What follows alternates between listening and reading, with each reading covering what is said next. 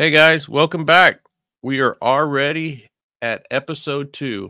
I can't believe just a few weeks ago, maybe 4 weeks ago, I had this crazy idea to start a podcast, and here we are, fixing to drop episode 2.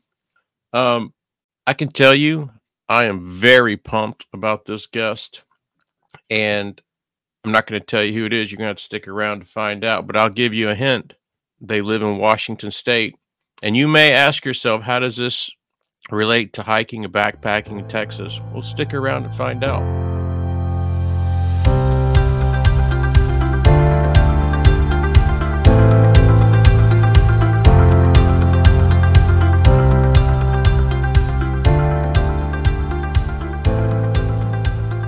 Welcome to the Trailblazing Texas podcast. We are into episode 2.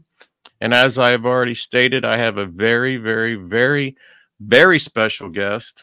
One of my good friends, John, coming all the way from Washington State. Welcome to the podcast. Thanks, buddy. So it's so good to be here with you, and I'm happy to talk with you. I can say that almost everything that I know about hiking and backpacking comes from this man. He is probably the most experienced hiker backpacker that I've ever met. And I always like when I tell people about John, he's like this mythical person, like I'm like, this guy should be a guide. Like he's the stories that he has are amazing. So kind of just to kick this off, like how did you even get into hiking and backpacking? Right. So yeah, I'm a Pacific Northwest guy. I live near the Cascades. I'm about an hour from Mount Rainier National Park. But I was actually born in West Texas, so I'm a petroleum baby. My dad worked in the oil fields as he was putting himself through college and became a reservoir engineer, petroleum engineer. So I was actually spent the first 12 years of my life in Midland and Odessa, Texas. So my background of the outdoors was birthed and started in Texas. And as a kid, we used to go on camping trips to the Davis Mountains. Nice. I did go to Big Bend once or twice, and I also went to the Guadalupes once or twice. But we went to Fort Davis on a very regular basis. I used to be involved in, I believe it was called Royal Rangers, kind of the Southern Baptist version of the Boy Scouts or something along those lines. And Yeah. I can remember many camping trips to the Davis Mountains, and I remember it's one of my earliest memories, being 4 or 5, and we hiked to the top of one of those mountains, kind of right there on the peripheral of that campground. And I've since been back as an adult, and I realized they're like 500-foot tall hills, but but as a 6-year-old or a 5-year-old or whatever it may have been, the experience of struggling to get to the top of that thing, and then the elation of making it to the top and seeing what you could see was something that got a hold of me as a very young kid and hasn't let go since. Yeah, like the times that I've been able to spend with you, I can always tell when you talk about the Davis Mountains and your grandfather and the trips that y'all had, like there's a little twinkle in your eyes. So like, I can tell that those times were very, very special. Mm-hmm. Yeah, absolutely. I went back for the first time here about 5 or 6 years ago. It had been 30 years since I had been in the Davis Mountains, and it was an emotional experience to say the least. I got to drive back in there with Megan, and she loves to say that she wants to see me see places. Yeah. and yeah, it was almost like a quasi-religious experience being back in there and seeing stuff that's so far back, 3 decades ago, and yet a familiarity to it. And I mean, it's like that park bench. I think you said that this was the park bench that you and your grandfather sat at, or by, so. Yeah, I have a all my life. People have always marveled at my memory, but I remember precise rocks and precise benches and things that happens to me all the time in the Cascades. Well, Megan and I will be hiking, and I'll be like, oh yeah, I remember when me and my mom sat on that rock back in 2007 or something or another along those lines. But yeah, place and geography and have always been kind of memory markers for me. Yeah, and I know, like, over the years and us having the discussions, hiking and backpacking, and also like you doing it solo, I think means a lot to you, and just to be able to get away and just kind of like, I don't know, I don't know if it's release is the right word, but just to just be in the mountains. And Yeah. do you find that the majority of your hiking and backpacking revolves around solo, or is it pretty much, like family, friends, and Yeah, it varies from year to year, but I definitely do sometimes have an urge or a need to go to the mountains alone. I'm a I'm a highly introverted person.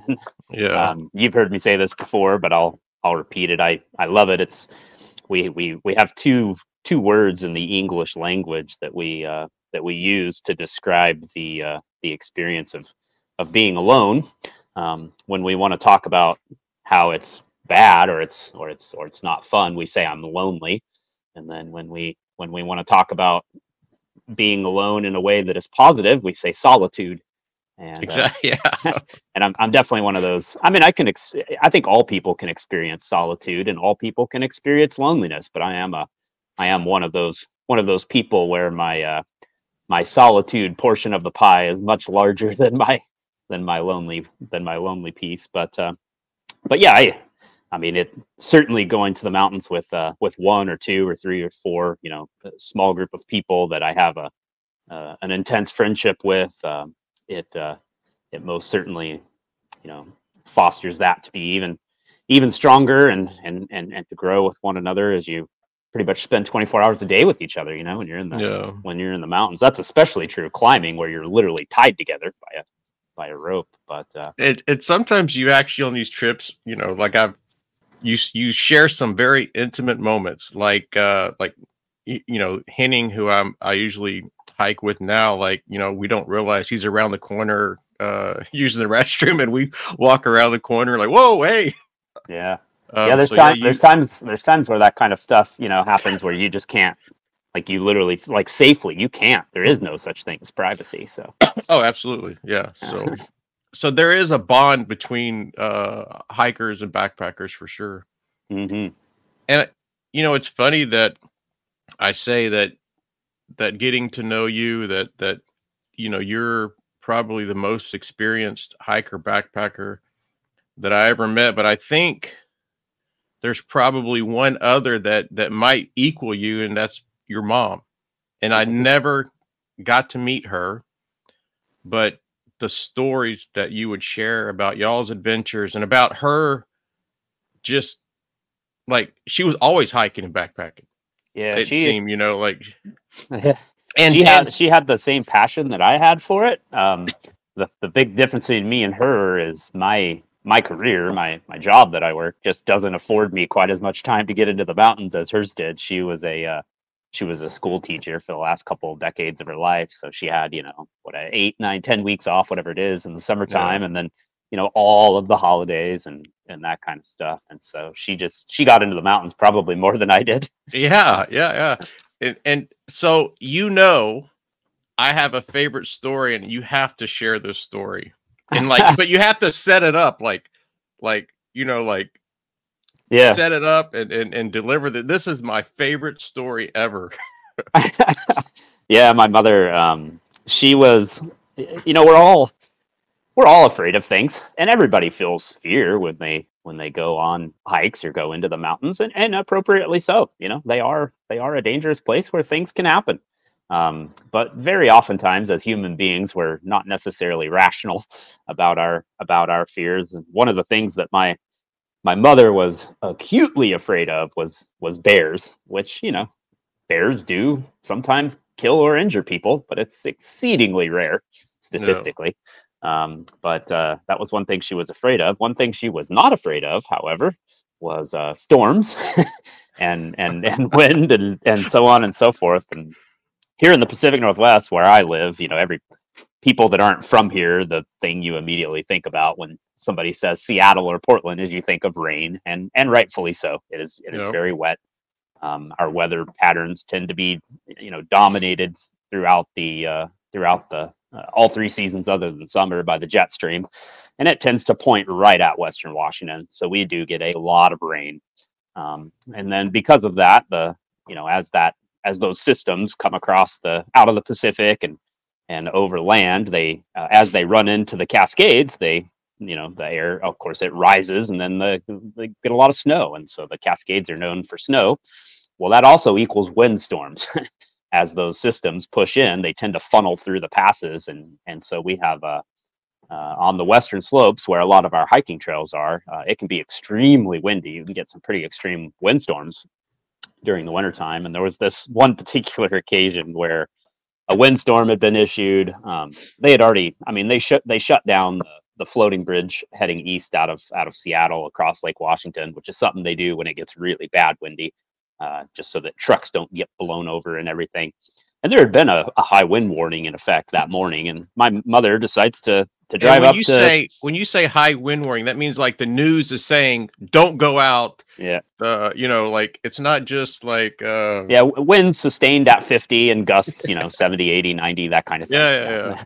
And in pockets in the mountains, depending on where you're at and depending on how the water, or how the wind funnels through passes and stuff, it can be much worse. And so my mom decides it's a good idea to go on a hike. We talked fairly regularly, but I didn't actually know that she had done that morning. But she gets up there and she's in the woods, which a lot of the just to kind of explain the geography of Western Washington for those who might not be familiar. This is rainforest. We have lots of trees, large Doug fir forests, and tree line in Washington tends to start about 5,000 feet, 6,000 feet, but most of our hiking trails, at least the ones you would do during the wintertime, are going to be lower down. Maybe you park at 1,000 feet and you top out at 5,000 feet, something along those lines. But so you're hiking in the woods, and she's in the woods, and the predicted windstorm shows up just like it was predicted. And that is dangerous. Her bears statistically are not dangerous, but being in a forest during the windstorm is very dangerous. Trees start getting blown over, lots and lots and lots and lots of branches will get snapped off, and you can go into the woods on a hike a day or two after a windstorm, and it just looks like a bomb went off. You might have a mile section of trail that has 27 trees down that have to be cut up with chainsaws and the trail cleared, and there's nowhere to hide, And so anyway, she calls my sister. My sister's a military family. They've since they're out now, but they were still active duty at the time. And my sister calls me, and then I call my mom, and I can barely hear. The wind is howling so loudly. She calls you on a trail in the middle of the storm. On a trail in the middle of the storm. I can literally hear snapping and cracking and popping in the background, and I'm like, "Mom, what are you doing? What are you thinking?" And there's nowhere to. You're in a forest, and the scary thing is all the trees, but there's nothing but trees, so you can't. All you can do is either hurry down or hurry up, to try to get above tree line, but that's it. You're just a sitting duck. And so my sister's in a full blown panic, and I'm packing a backpack and getting, throwing it in the car. And this is 2 hours away for me. So I'm getting ready to try to drive up north. And I think I did actually end up getting in the car and making it about halfway. And I finally get a call from her at the trailhead that she had made it out. I'm just like, "Mom, what is the matter with you?" So did you ground her after that? I didn't really have that kind of relationship with her, but my sister definitely did. And yeah, my sister was on her about that kind of stuff for quite a few months after the fact. But oh man, that was my mother. Just like it seemed like she was always out on the trails, from just listening to the stories that you have, and there was no such thing as weather that kept her out of the mountains. Yeah. Oh, the pictures that you shared, like she's in, snow and stuff that you would think like an older person wouldn't do, and she's like slaying it, peaks and snow and crampons and all this kind of stuff. So yeah, she was. Yeah. My favorite story about my mom was actually a summertime trip. It was July, and she had a hiking partner that she had just incidentally met in the mountains, just like I incidentally met you in the mountains, actually. And he was a young fella, a young single Hispanic guy named Caesar, who was in his early 20s at the time, and they ended up being hiking partners for, I don't know, almost 10 years before she got cancer and passed away. But I do remember one particular summertime trip where we did a hard hike along up near Snoqualmie Pass on I-90. Called Deception Mountain. It has over 4,000 feet of elevation gain, and I want to say it was like 101 or 102 degrees that day. It was brutally hot, and I remember sitting there on the summit and thinking about it, and I realized that she was older than me and Caesar combined. Yeah, and she had done a hike with 4,500 feet of elevation gain in 100-degree weather with the two and probably beat y'all to the peak. And it was just kind of this incredible. It was, I always knew my mom was tough, but sometimes you don't realize a thing when you're around it all the time. Yeah. But it was one of those moments where we were sitting on the summit, and I was just kind of glancing over at her, and I just realized, man, my mother's pretty exceptional, actually. Yeah, for sure. And it's funny that you bring it up, like how her and Caesar met in the mountains and we met in the mountains. Yeah. Like, I can remember, this was the second time that I was in Guadalupe Mountains with Lori, and we were going up Tejas, and we were going to do Hunter's Peak. And, I had done some research, and they said, going up Bear Canyon was hard, and probably Tejas would be a little bit easier. And I remember going up Tejas and then seeing you guys, all three of you, like way down there, like, and I'm just thinking like, oh, look, those people are way, way down there. And I've never claimed that I was in ever good shape. And I just remember thinking like, oh yeah, they're not going to catch us. And then like, it seemed like 2 minutes later, there you guys you're passing us, like we're taking a break and you guys are passing it. And I don't think at that time we talked just like, hey, how's it going? And then when you passed us, y'all kind of rounded a corner, and I guess you guys, it was some shade, and you guys decided to take a break. And then, we started hiking again, and probably, a few minutes we caught up to you guys, and we already needed another break. So we kind of like took a break with you guys and just started talking. And like, it's just funny that how this relationship kind of kicked off. Like if we would have kept walking, we wouldn't be sitting here today. So what made you guys come down to Guadalupe Mountains that time? I mean, like, we were up in Washington and Yeah. And so incidentally, like when you say you guys, he's referring to me and my wife, Megan, and our friend, Mike. And I met Megan in the mountains in 2014. Megan met Mike in the mountains in 2015. And then I believe it was 17 or 18 when we met you and Lori. So yeah, literally all of us met each other because we happened to just run into each other in the mountains. But Megan and I we're passionate about public lands and national parks and national monuments. And it's just a thing that we've always loved to do with our vacation is to, sometimes we do kind of more of like a car camping type of a style. Other times we're, backpacking or even, mountaineering and climbing, but we just love visiting national parks. Yeah. And, I had no recollections of visiting Guadalupe. I do have pictures of myself there when I was like 2 and 3 with my grandfather. But I just wanted to go and experience it as an adult. And, we had a list of like, I don't know, 3 or 4 or 5 national parks that were kind of the next on the to-do list. And yeah, and I don't really recall why we picked Guadalupe specifically that year, but in part, I wanted to bring Megan to the Davis Mountains too, and so it just kind of ended up being a 2-for-1. But yeah, that's how we ended up in West Texas. And what was that? I think it was right around Thanksgiving that year. Yeah. And what I always remember from that trip, and I still use it to this very day, is how to take that panoramic photo and being on the bookends of the photo. You taught us that. Yeah. Start at one end, then run behind the person and get to the other end. Yeah. We still use that. And people still ask me, how'd you do that? Photography is a huge part of my life, and it's always been part of my love of the mountains. I've always loved photography. I've branched out, of course, as you know, and do all sorts of other types and genres of photography, but photography is always part of the mountains and Absolutely. camping and climbing and backpacking and just observing the beauty and enjoying the beauty of what God has made.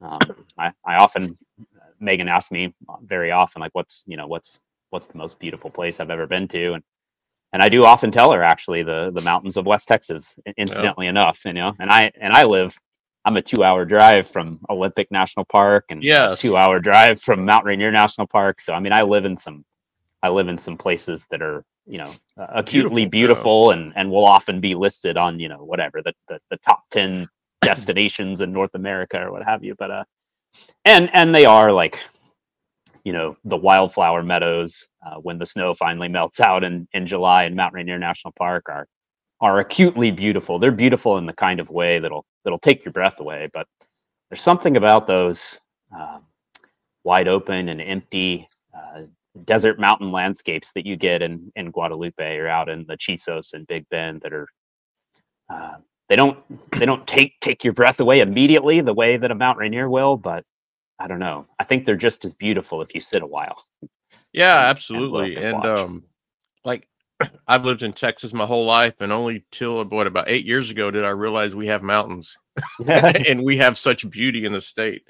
Yeah. I through my friendship with you and really honestly our being friends on Facebook, as you've endeavored to start to visit all these various state parks and natural areas in Texas. There's been several times where I'm like, that isn't Texas. That's got to be Prescott, Arizona, or something. Like, what? Yeah, absolutely. And there's places, I lived in Texas for 12 years, but I rarely left the western part of the state for many reasons. But yeah, I just didn't realize some of the diverse beauty that Texas has.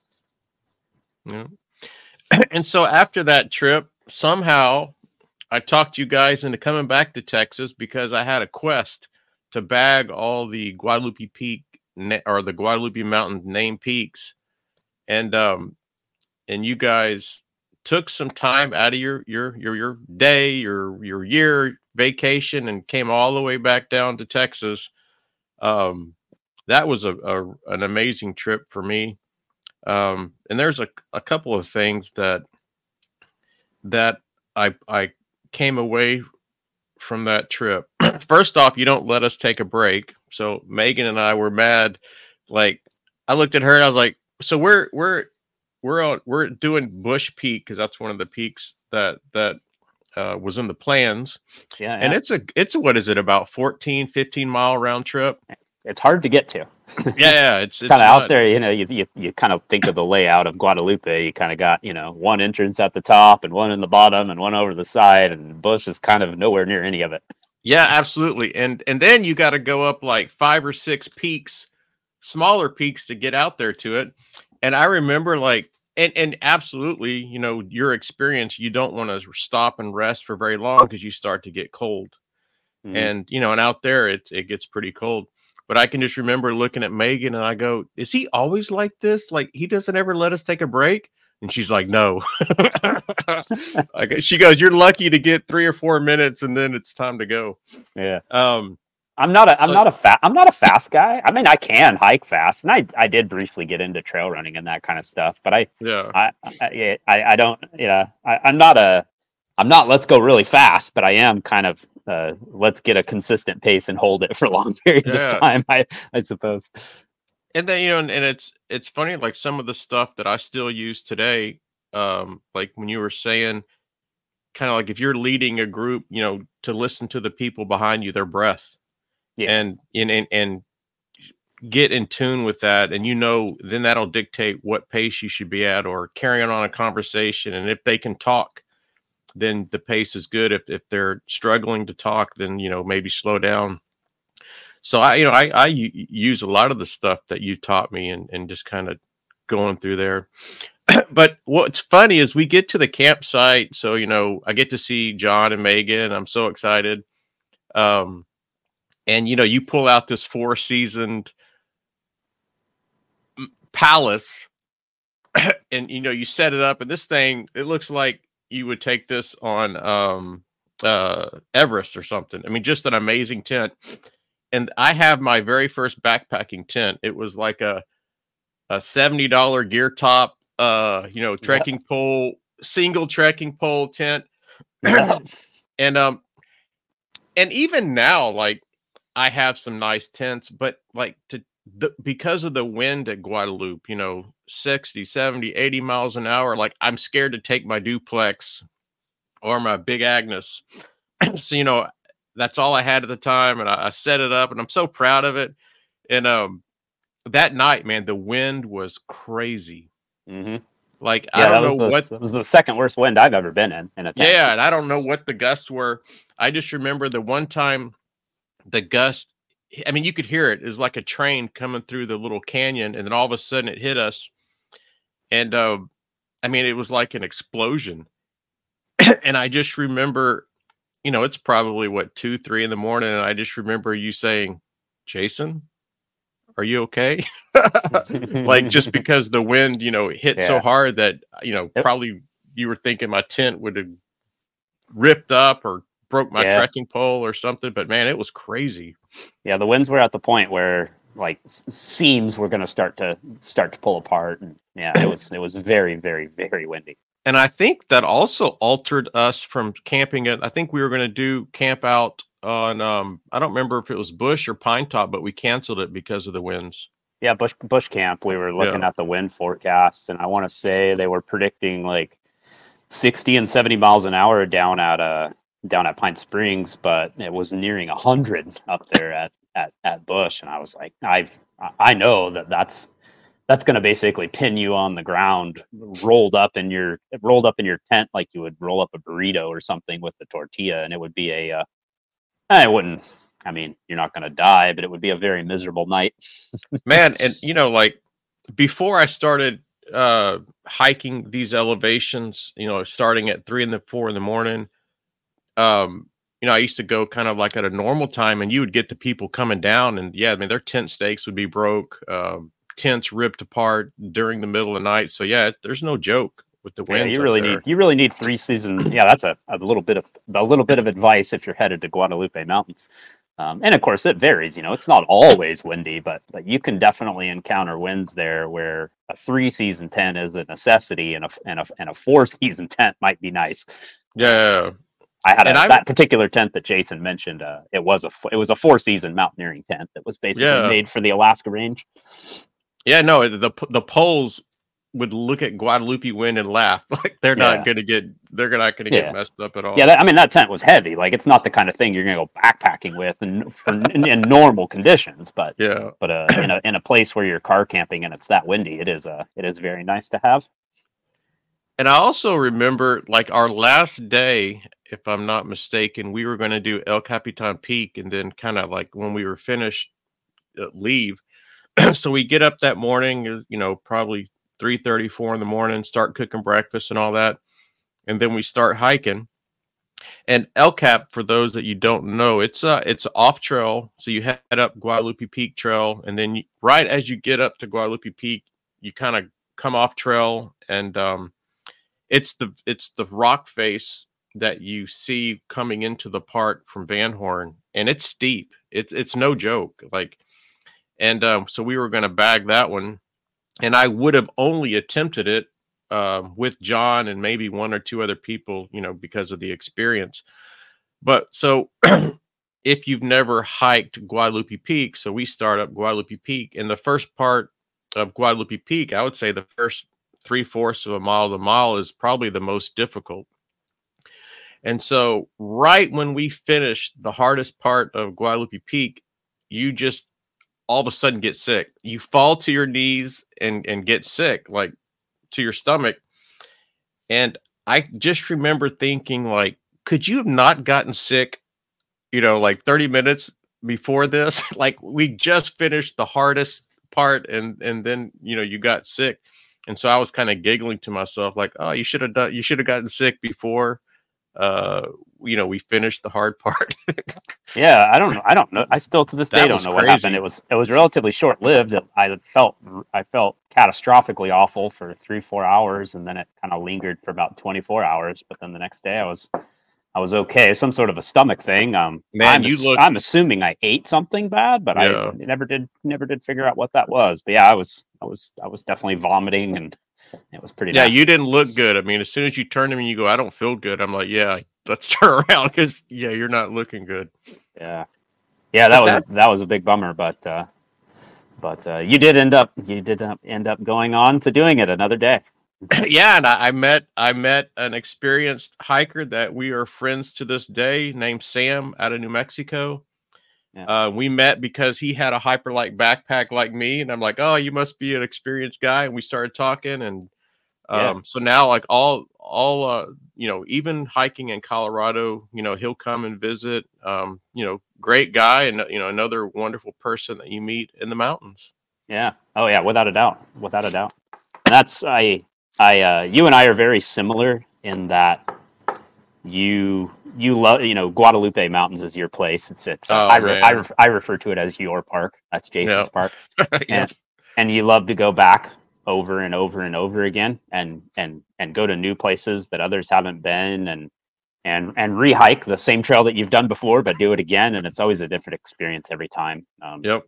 Maybe the weather's different, or maybe you're alone versus with someone, or whatever it may be. And I'm like that with Mount Rainier.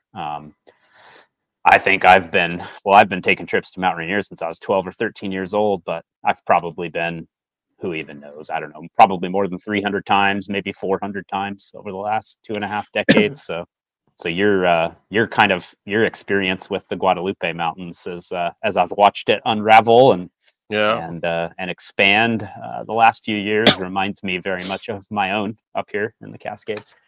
Yeah, and you've even taken me to Rainier a couple times, and I remember the one time in April when the snow was still there. We got, I guess it was just below the Muir snowfields, and there's that very, very steep part to get up to the part, and like I backed out. Like I got up, I don't know, maybe halfway.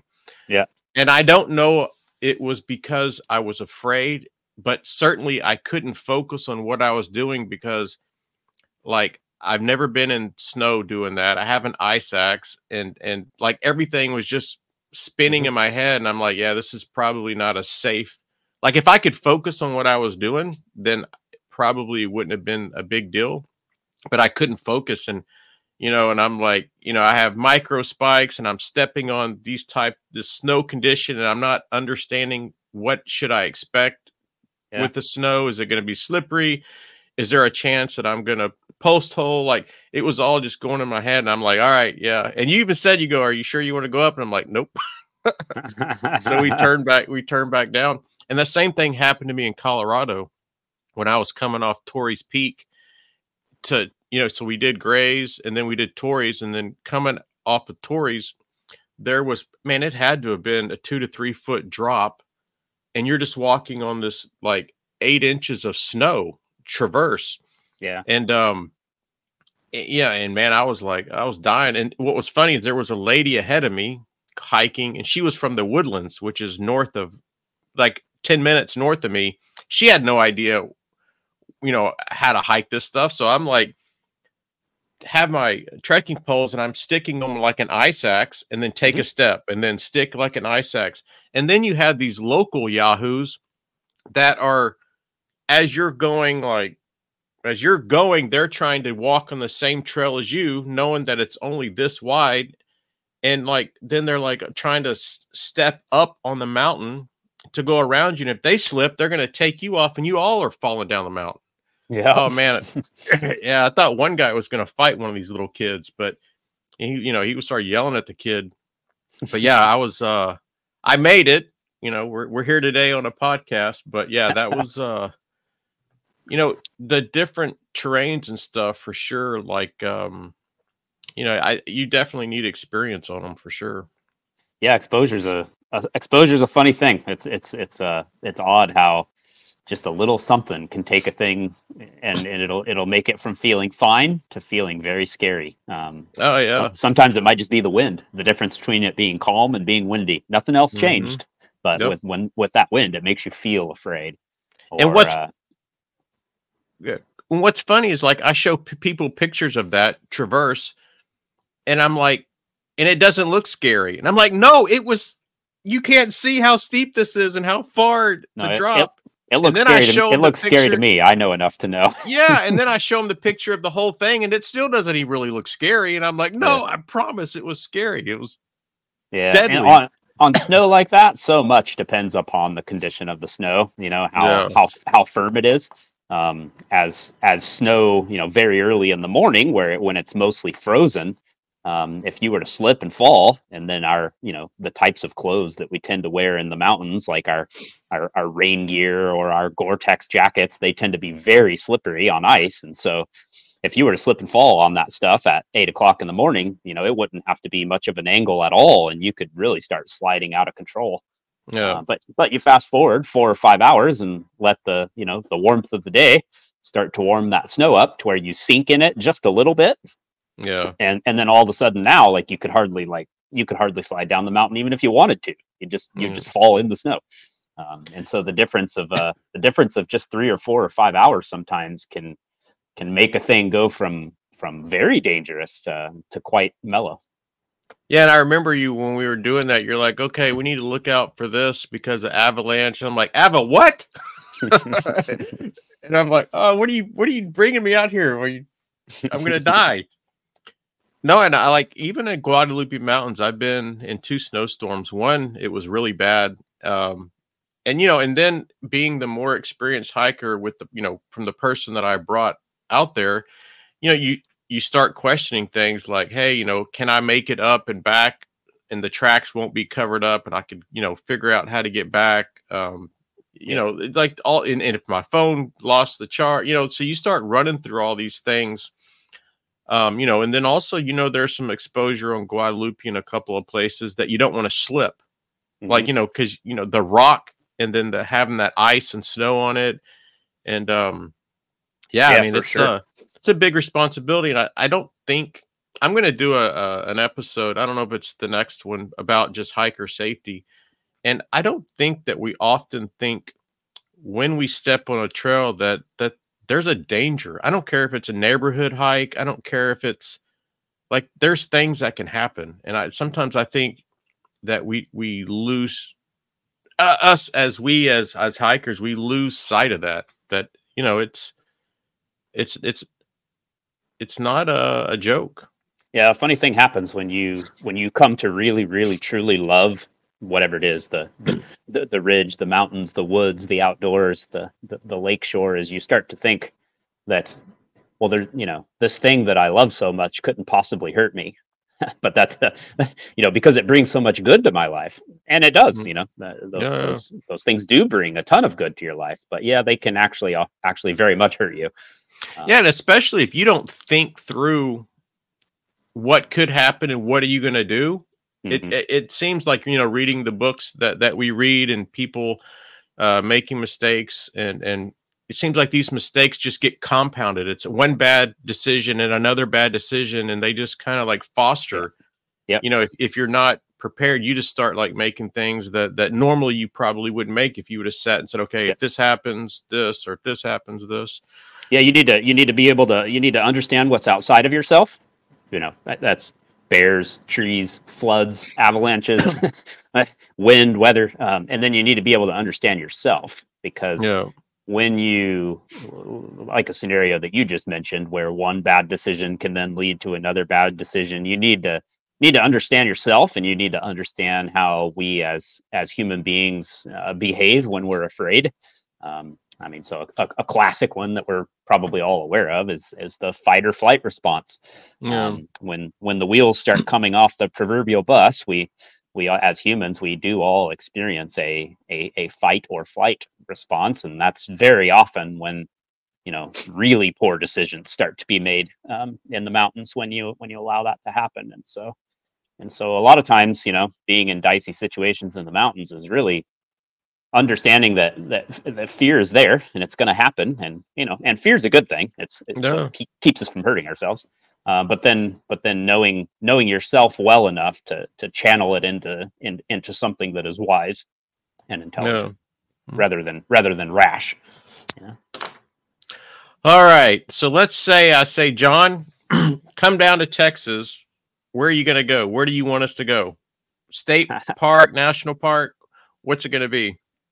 This one might surprise you, but this is the one that I went to more than anything else, even more than Fort Davis. I'd love to go to Fort Davis with you, brother. My friendship with you means so much to me, and that's where my love of the mountains began. I would love to make a trip there with you someday, but I'm actually going to save the Monahans Sandhills State Park. Yeah, they're on. I have never been. It is on my bucket list, though. Is that on I-10 or I-20? I can't recall. Is 20 the one that goes all the way to Houston? I-10. Okay, so it's 20 then. So if you're headed east on 10 out of the Guadalupes and you're headed back towards Houston, and then you take that, you hang a left on 20 there, like you're going to go up to Midland, Odessa. It's about a half hour before you get to Midland, Odessa. So I grew up going there with my grandparents, and I can remember climbing those sand dunes, and this was only like a half hour from my house. I don't even know if it was full half hour. It might have only been like 25 minutes from where I lived. And so I can remember picnics and playing with my cousins and camping there. And it's like a little miniature version of White Sands National Park in New Mexico, but just kind of out there in the middle of West Texas. And so I would say that one just for nostalgic reasons. Yeah, absolutely. And so that means we have to do it. Yeah, for sure. I would absolutely love to go there with you. Yeah.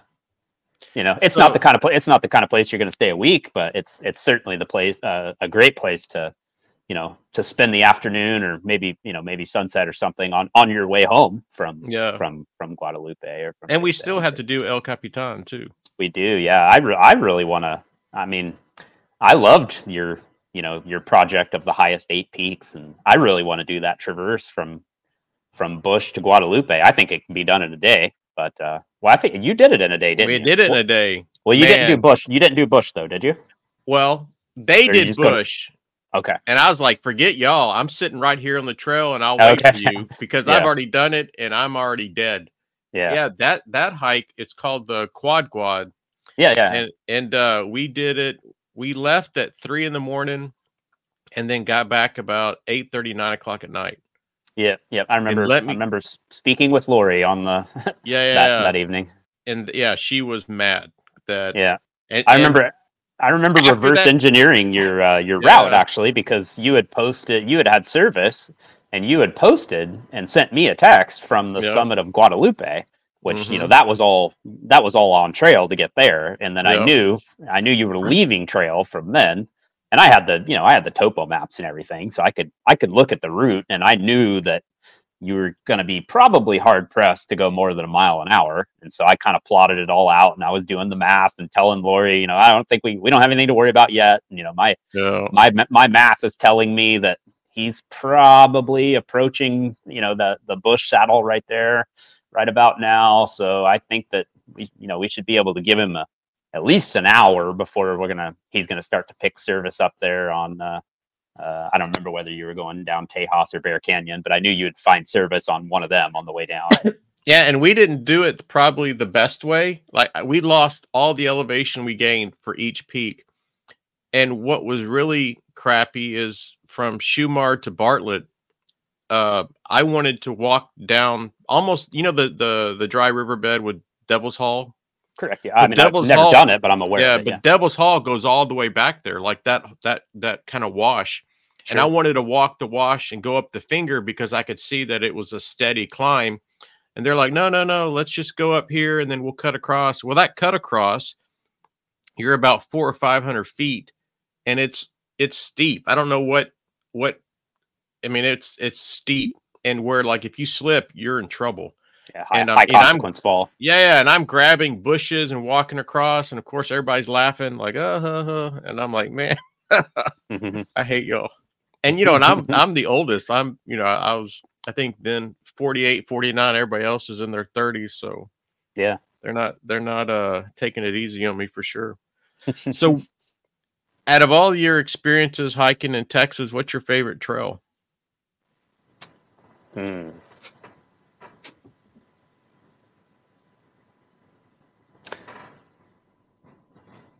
Probably the window. Yeah, I'll try not that's to get your emotional. Try not to get emotional on this one, but that's. I've been there with the most people. The window in Big Bend, there in the Chisos Mountains, just the hmm kind of a trail right there on the bottom side of the campground that goes down the bowl to where the wash is, the pour off. Um, but the main reason is I've been there quite a few times with my mother. My mother passed away of cancer relatively young. I believe she was 61 or 62 in 2018. And then I also my son passed away a couple of years ago, just a few days after his 22nd birthday. But when he was 15, we took a trip down to Big Bend together, the three of us. We also went to the Davis Mountains, as a matter of fact. yeah. And I have photos of me and my mom and my son there on that window trail and then Fort Davis, and I still pull those out and look at those from time to time. It's the strangest thing that I'm the only one left, but yeah, that's the one that I think that's the one that sticks out to me the most. Yeah, and I remember when your mom found out, we were we were in Guadalupe. Like Yeah, she had messaged you. There's this strange connection that I make in my mind between Jason that I'm talking to here right now and my mother. I know you never met her, but it was the day that I met you was the day that she called me to tell me she had cancer. Yep. I remember having a voicemail and then like walking around Pine Springs until I found just enough service to try to like get a call through and talk to her for like 5 minutes. And I went back and Mike and Megan were like, "What's wrong?" And I don't know. She had cancer before and beat it before, and I just assumed Yeah. it was going to be that again, but it did end up being that. But Yeah. Well, to wrap this up, I can't not have a conversation with you and have a North Cascades story. sure. And just to let all the listeners know, so like Rainier is John's place, Guadalupe's my place. The North Cascades, I think, is a very close second in John's love Mm-hmm. areas. And so like kind of to you do some really crazy stuff. To me, crazy. To you, probably normal. Where you're out in the middle of absolutely nowhere, and there's decisions that have to be made that are, like the time. And I've never even thought about it, that if we take one more step forward, we have to keep going forward. We can't come back. Mm-hmm. Like some of these things that in some of the experience that you've described, and even talking to Megan, that you're drenched, it's 30 degrees, and you're out in the middle of nowhere, and you can't afford to make a wrong decision. Yeah. And so I have to have the stories that I love. I have to have one. Yeah, there's several. So just to describe the North Cascades, so these are the Canadian border. So this is if you go on those national parks lists that we've mentioned before, if you happen to go on one of the lists that has like the least visited, like what's the least visited national parks, and a lot of the ones in Alaska are on the list, but that's just because you got to fly so far to get to them in a bush plane. But in terms of the ones in the lower 48, Guadalupe is always on the list. Lassen in Northern California is another one, and that's just because everybody goes to Yosemite, of course, and Kings Canyon and so forth. But one of the other ones is North Cascades, and it is kind of hard to get to. It's in northern Washington, right up by the Canadian border. There's almost no roads there. There's quite a few places where you can see North Cascades National Park from a road. Yeah. But overwhelmingly, you have to walk to get to it. So there's only one road in the park, and it's a gravel unimproved road. And there's some world famous hiking in North Cascades National Park, but what it is really known for is mountaineering. So this would be the the same kind of terrain that you would get in the Alaska range or in the Himalayas or the Karakoram or the Alps in France and Switzerland. Um, in fact, the nickname for North Cascades is the Alps of North America. It looks very similar to what you would see in like Chamonix, France. But it's granitic peaks with lots of glaciers. So more than 75% of the remaining glaciers in the lower 48 all exist within North Cascades National Park. So it's a place of ice and granite peaks, and it's hard to get to. A lot of it is trailless wilderness. There are hiking trails that you can do there, but much fewer than you get with like maybe a Glacier National Park or a Yosemite National Park. But there are lots of off-trail routes that you can do, and it's famous for traverses, where you park. You basically have to have two cars, and you're parking one car at one trailhead, and then you're parking another car at another trailhead, maybe 75 miles away, and then you're just gonna go those 75 miles through the wilderness with no trails. You pick your own route. You have to have a map and know how to use it. And then you would tend to get up high and spend most of your time up on glaciated terrain, or at least above tree line. Yeah. And so this is acute, piercing beauty and very remote wilderness. I've been on quite a few of these trips where I never see another human being at all. You might see them for the first couple of miles by the one car, and then for the last couple of miles by the other car, and then 50 miles of nothing. Yeah. in the middle. But basically these trips are kind of taking all of the skills that I've spent a lifetime, learning and accumulating, and then applying them. So we're not doing any extremely difficult rock climbing or anything like that, but we'll climb some low 5th class peaks, and then you're using all your glacier travel skills, and hopefully not using crevasse rescue skills, but you have to have them and know them in case. And then most certainly very heavy on the navigation. And then the problem with a lot of these things is there's no bailout points. So most of the roads in the Cascades run west to east. It's just the orientation of the way the mountains are. So you park at one road up north, and then you're going to another road down south, and very often there's a crux section where so for example, on one particular traverse, there's a class 5 rock climb up to the top of a ridge line, and then there's an overhanging rappel on the backside. And so once you make that rappel, that's it. You can't go back the way you came. The only way out is forward. And very often there's no bailouts either. So these are predominantly north to south or south to north traverses. Occasionally, you could take off to the east or the west down a river valley, but more often than not, it would be worse than, the actual route that you're on anyway. So the commitment level is extremely high on a lot of these things. It takes a 10-mile day off trail is equivalent to about a 30-mile day on trail, just in terms of caloric output and all the rest. So you're doing 12 to 14-hour days to go 8 or 9 miles.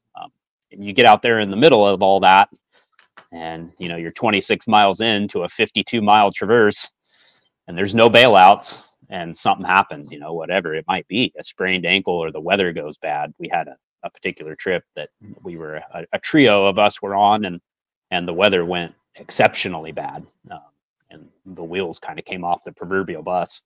We had one of us did have a satellite navigation device with SOS capabilities for just in case.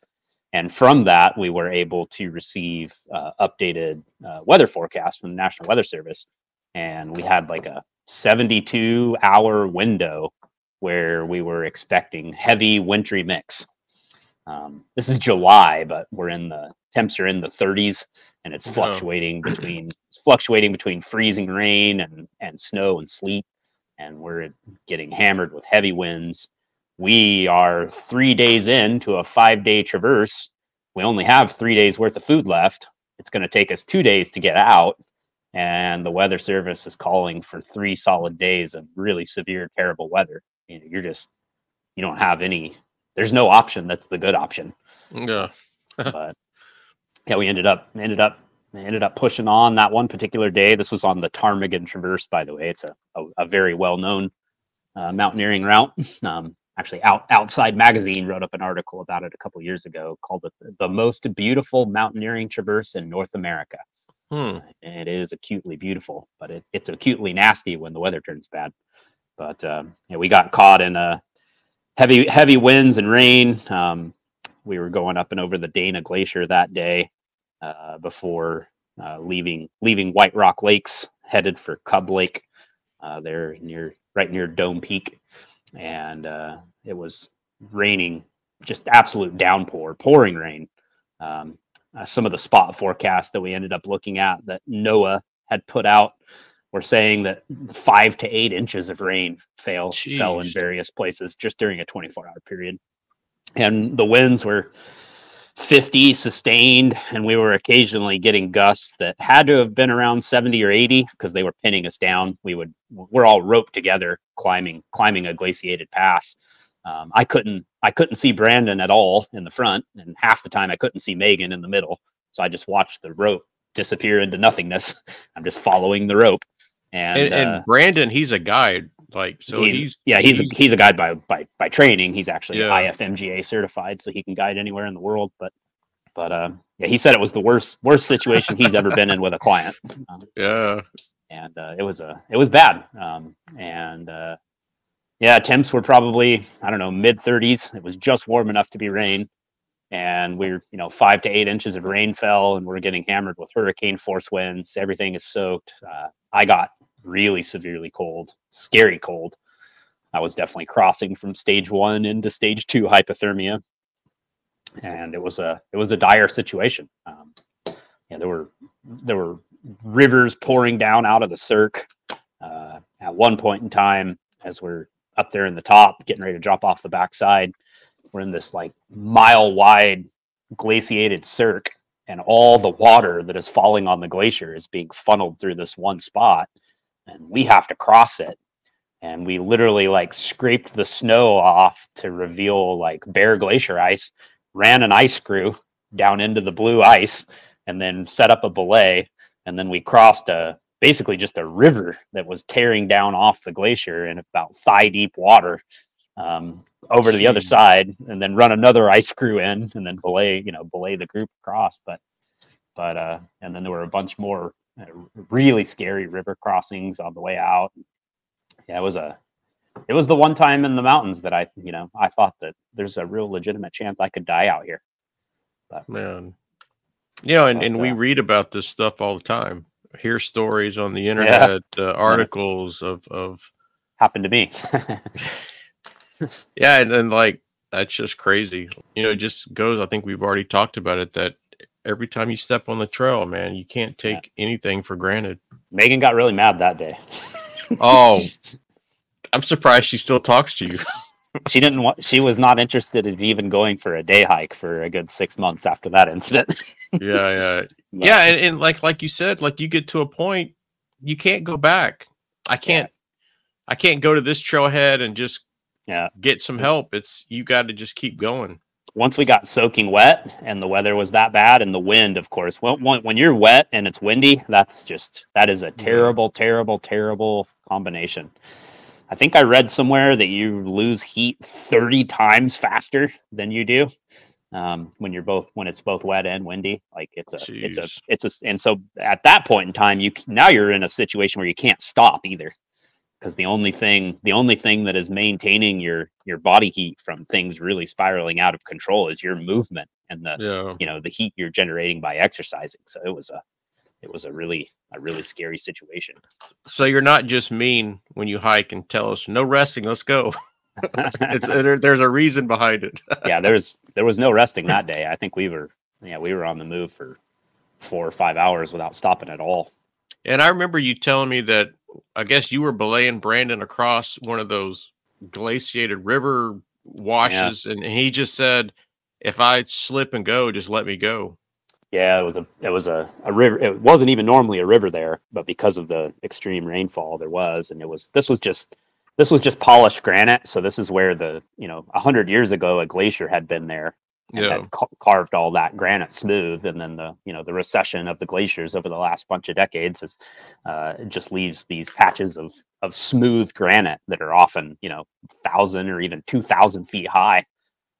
They might be, 20 degrees, 30 degrees.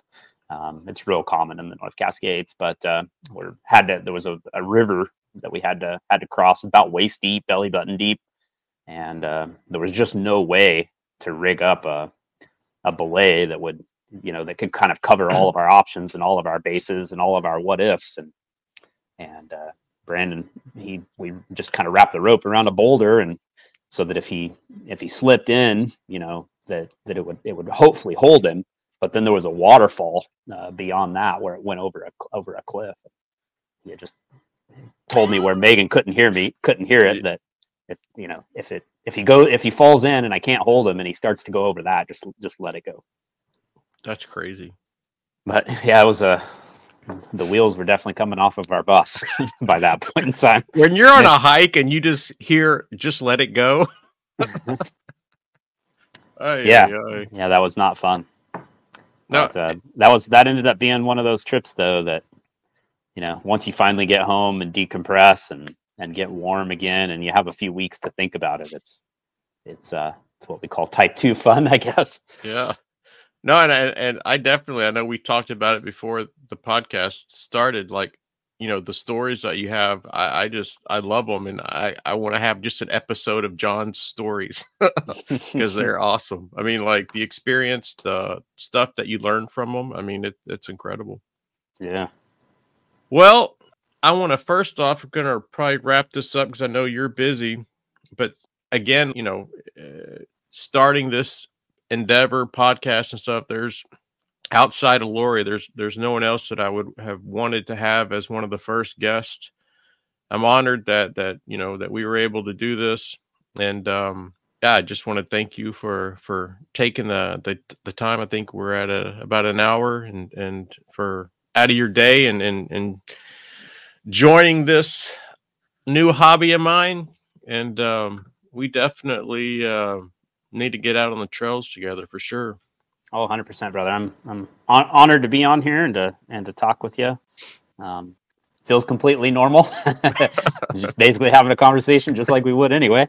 Yeah. But sure. Yeah, absolutely. I would anywhere, whether Texas or something else up here in Washington, or we are maybe someplace new to both of us. Yeah. When we are talking about heading up, I think spring break, so I'll definitely let you know. Oh, okay. Very cool. All right. Well, thanks everybody for joining the podcast. Episode 2 is in the books. We look to probably be putting this out Monday. What's today? I think it's the 16th or the 17th is today. Yeah, 17th. So it'll be the 22nd. So we'll be dropping. And thanks everybody for listening. Have a wonderful rest of your day.